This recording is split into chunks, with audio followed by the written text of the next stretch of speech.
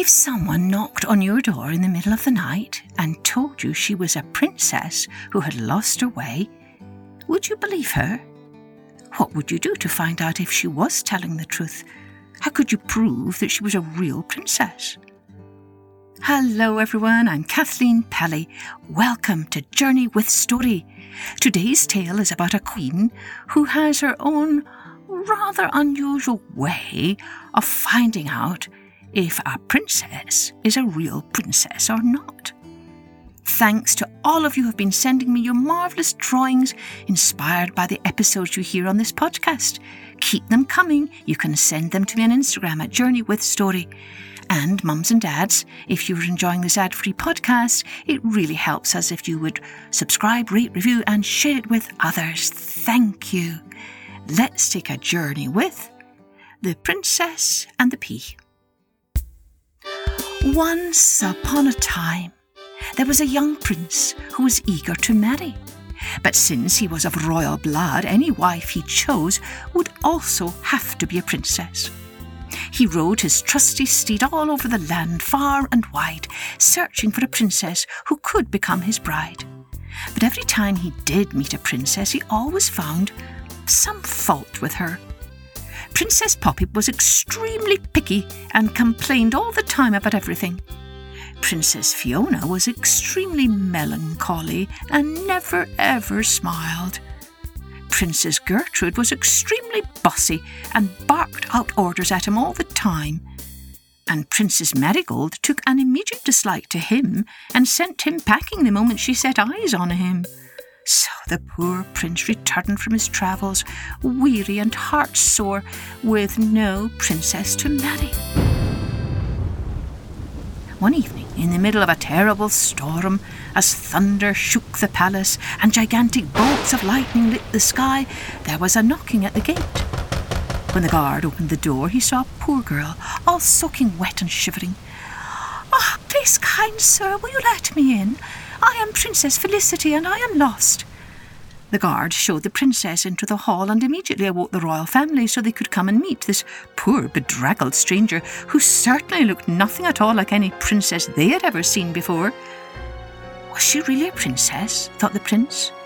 But at that moment he cared not one whit, for at first sight he was completely smitten with this young girl. But the queen was suspicious of this strange girl showing up in the middle of the night.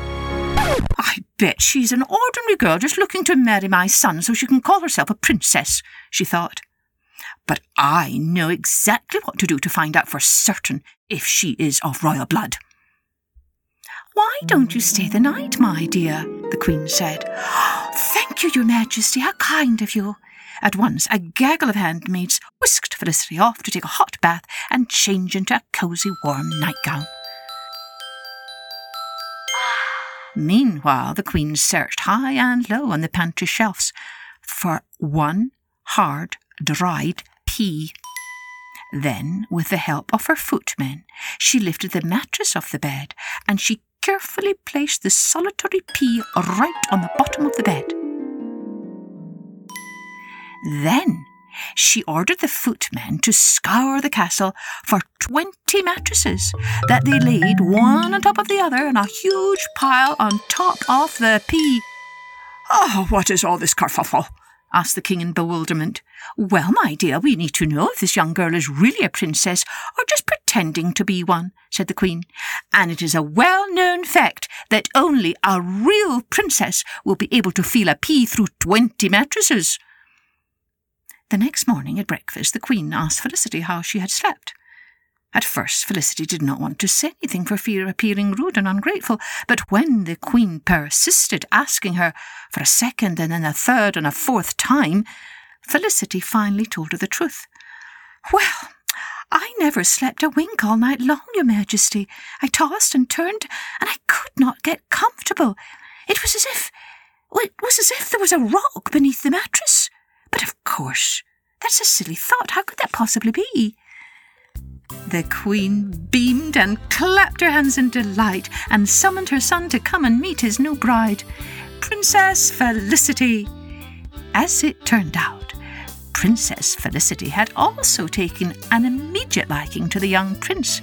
for he was as kind and good as he was handsome. They were married very soon after, amidst great rejoicing all across the land. As for the pea, well, the Queen had it placed in a glass case in the Palace Museum, where you can still see it to this very day.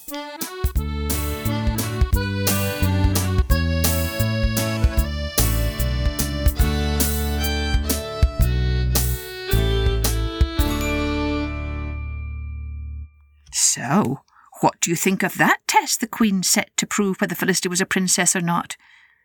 I wonder, can you think of another kind of a test that you might set to see if someone was a princess or not? I think that might make for a great story. It's always fun to try and write a different ending for a familiar story like this. Give it a try and see what you can come up with.